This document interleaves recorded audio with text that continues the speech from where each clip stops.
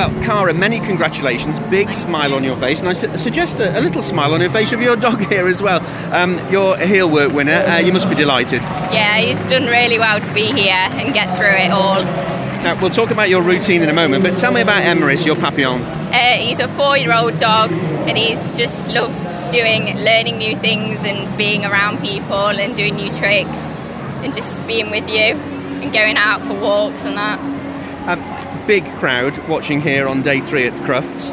Was it nerve-wracking doing your routine? Yeah, definitely. Were you able to stay focused? Because I know there's a lot of people watching, and the cheering was tremendous when everybody was finishing, but were you able to stay focused? Yeah, you have to just focus on the dog and not worry about anything else around you. Now tell me about your routine. It's a Bryan Adams song from Spirit that he did. Yeah, and it's just put the Heelwork positions to try and fit the music and then add a bit of freestyle links to it to make it look a bit better.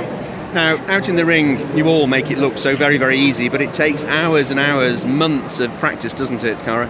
Yeah, he's been training since he was about 6 months, yeah.